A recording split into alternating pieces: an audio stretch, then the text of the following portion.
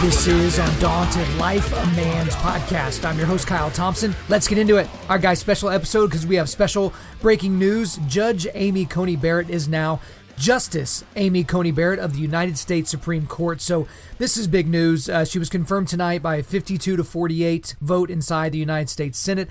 Justice Clarence Thomas just swore her in a couple of hours ago in front of Donald Trump and a crowd outside of the White House. And it was while I was getting my notes together for this. And guys, I've been thinking about this for a while because I knew that this was going to be big news.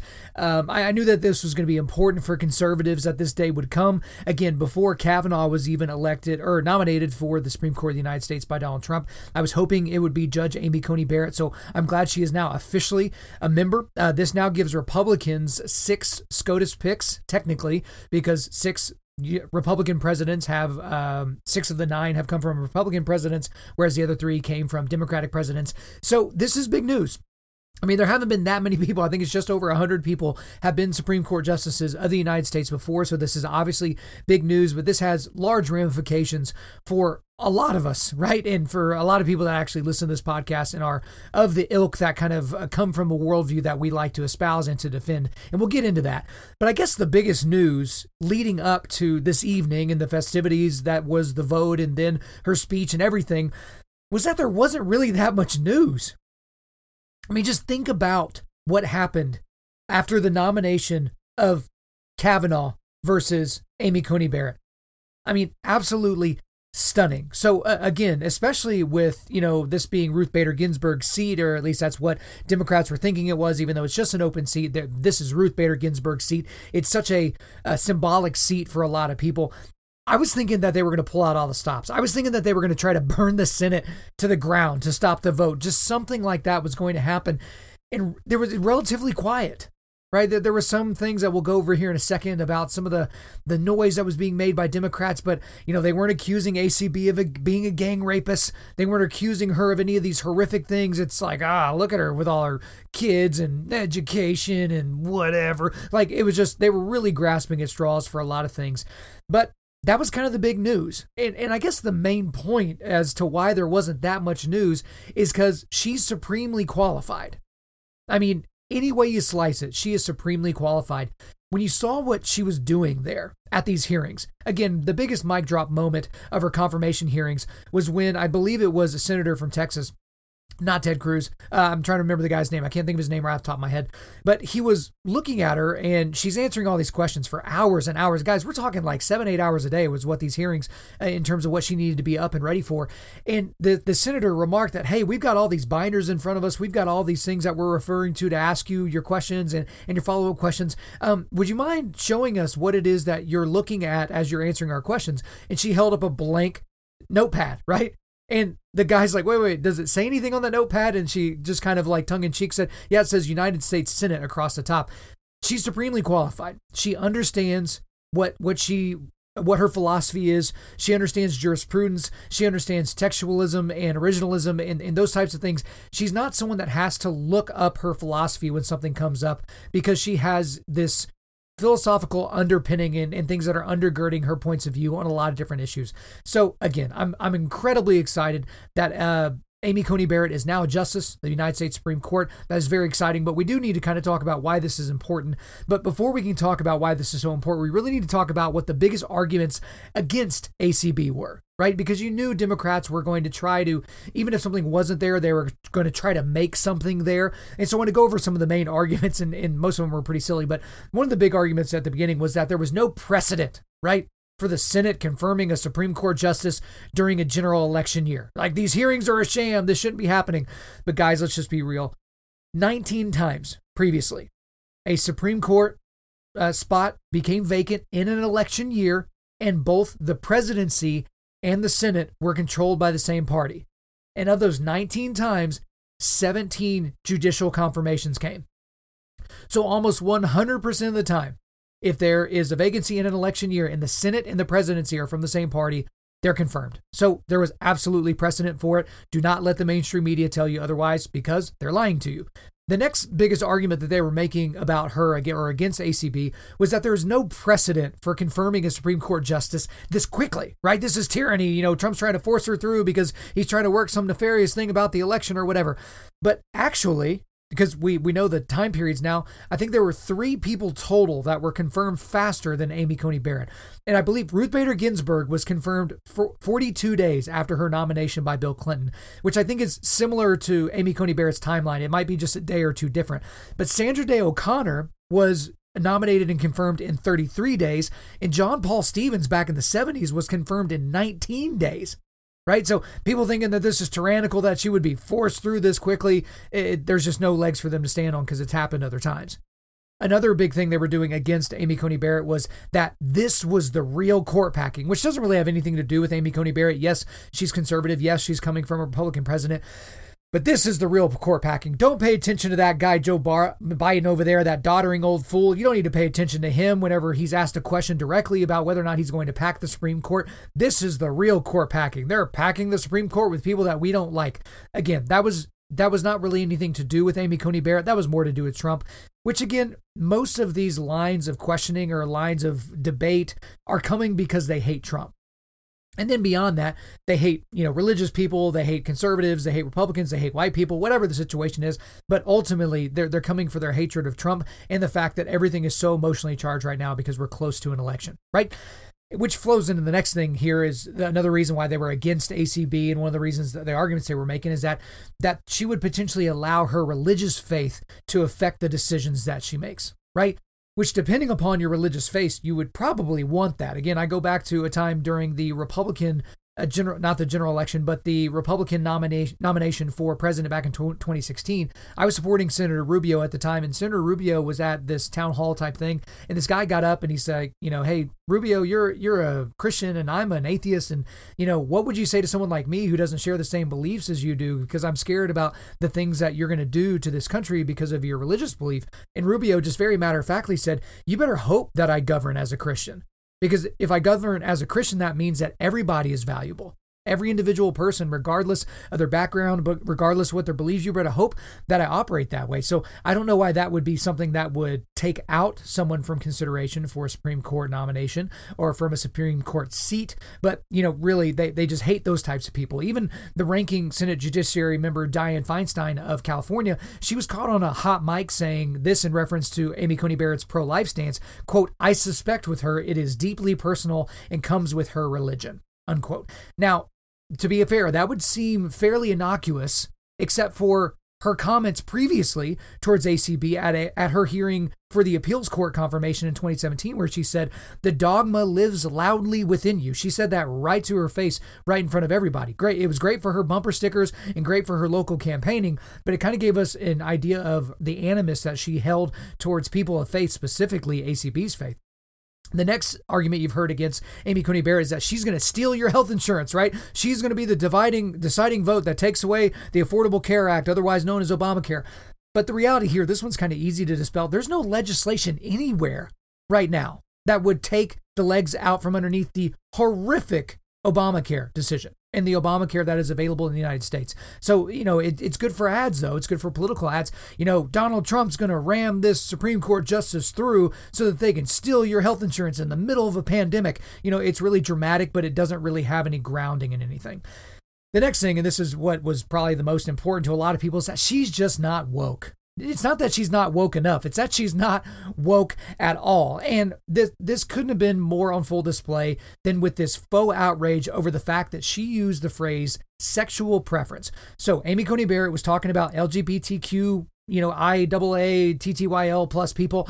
And she was saying, she used the phrase sexual preference in reference to people that have a different than normal sexual preference, right? So you've heard sexual preference before because that's common vernacular. When you talk about somebody that's gay or bisexual or lesbian or something like that, like that's their sexual preference. I mean, you can put yourself in that category. Like, I am heterosexual, so I prefer women. It's a sexual preference. But Senator Mazie Hirono of Hawaii, which, guys, wow, this woman.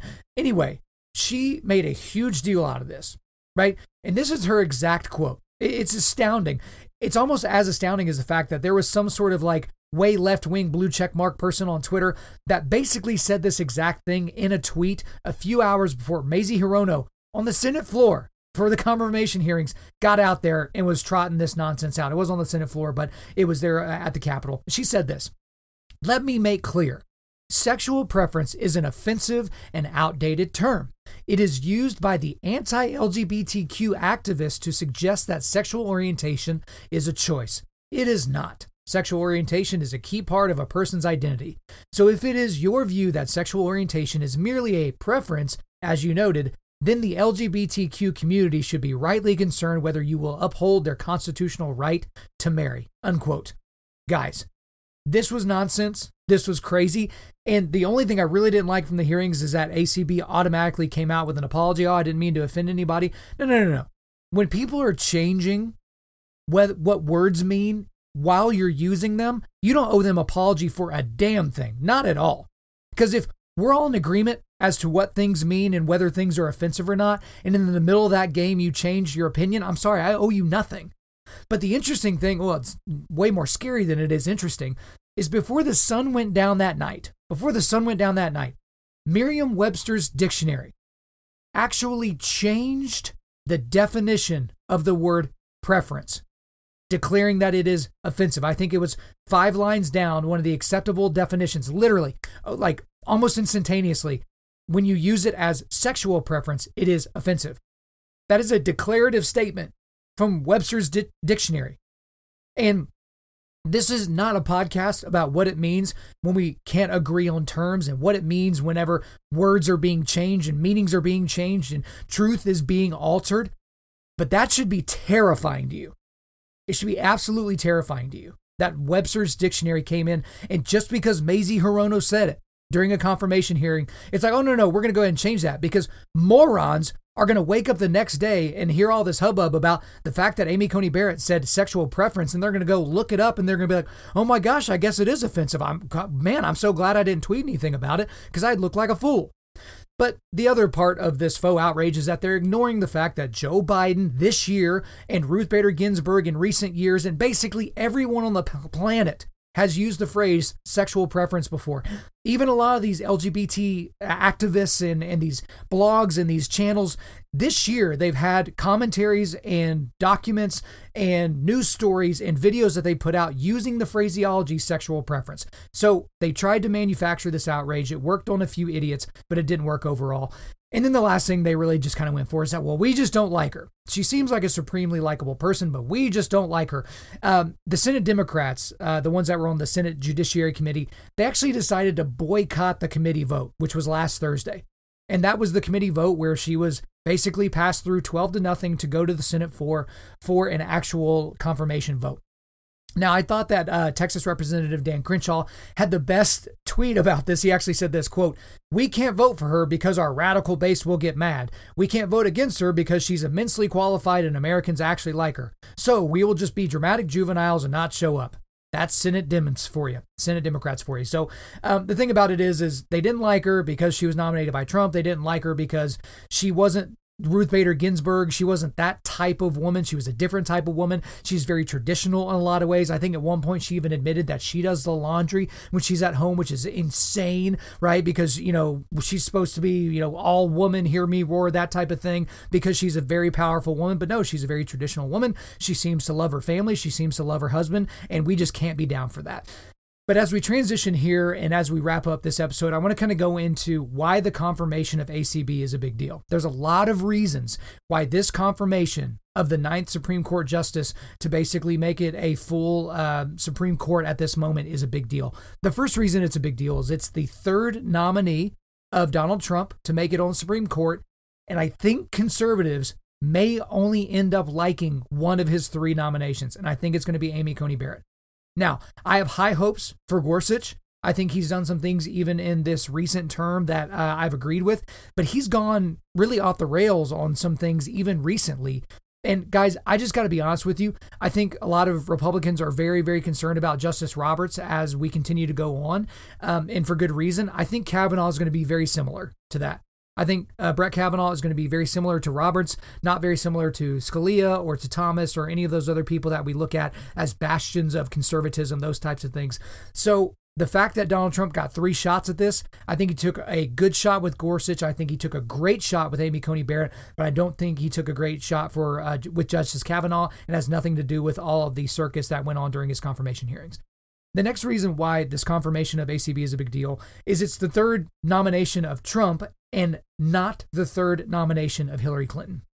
Now, the most hilarious justice of all of this is today, as I'm recording this is Hillary Clinton's birthday, right? She's supposed to be serving her 4th year as president of the United States. She should have gotten 3 picks for the United States Supreme Court, but nope, Donald Trump did.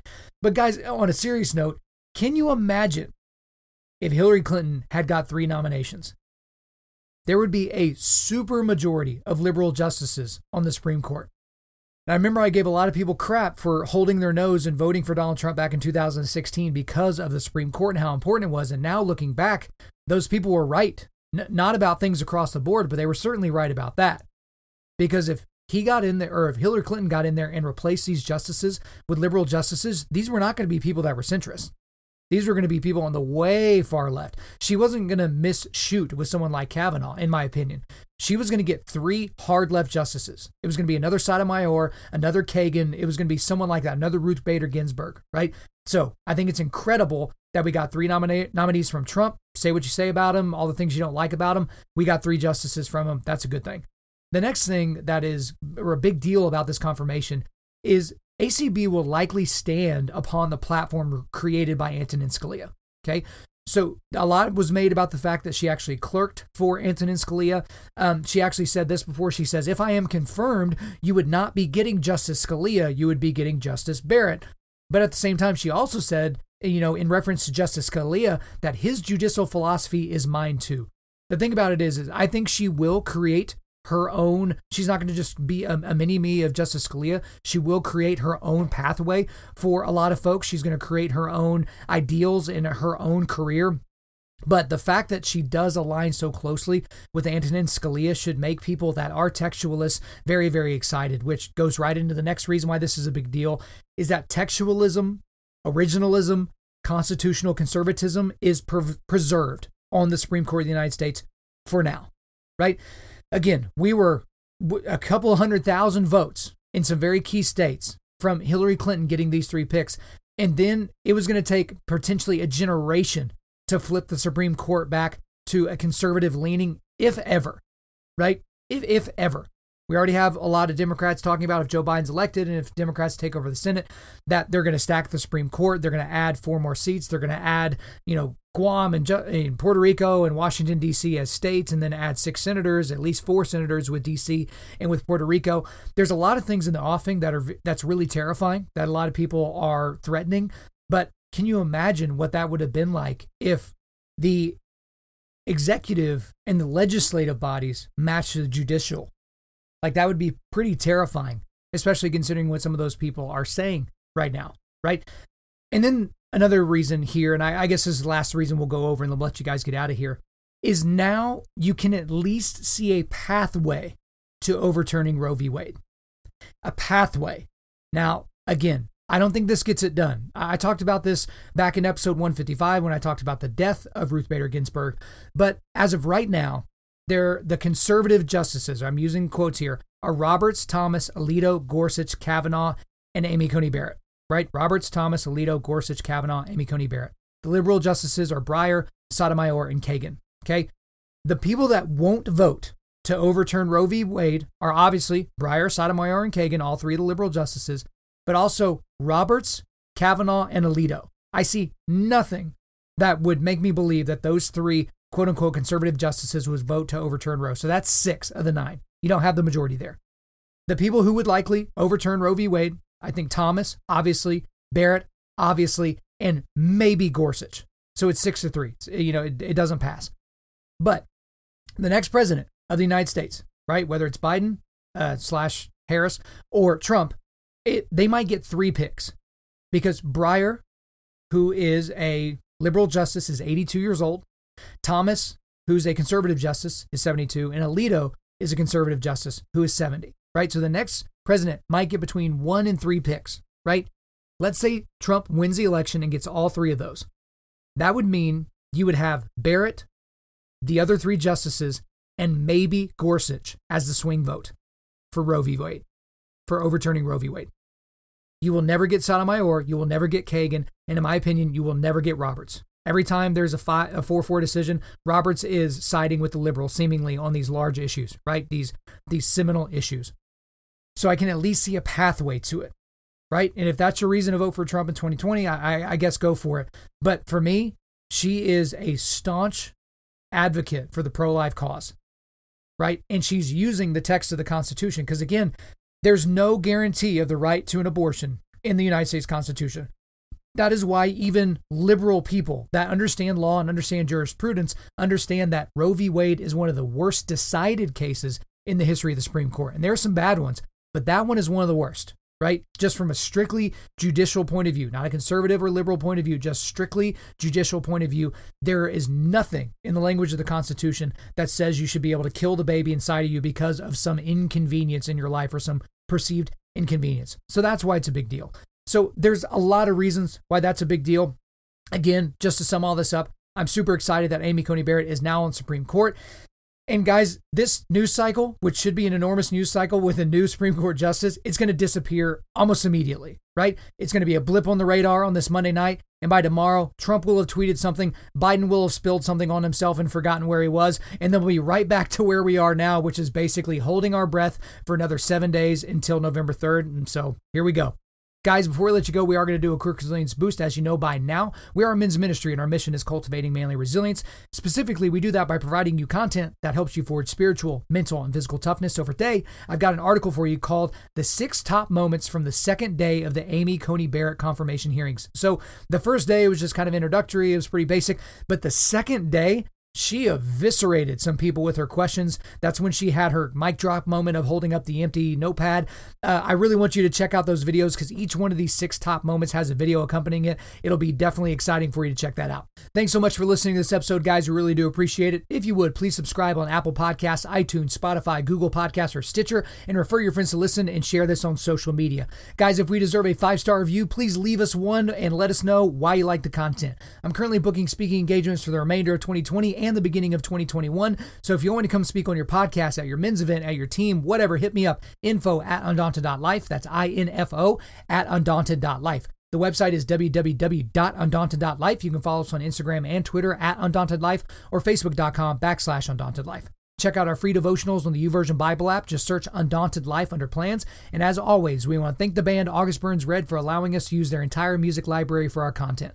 The intro-outro track on this podcast is their song Defender, which is off their latest record entitled Guardians. The links are in the description. I'm your host, Kyle Thompson.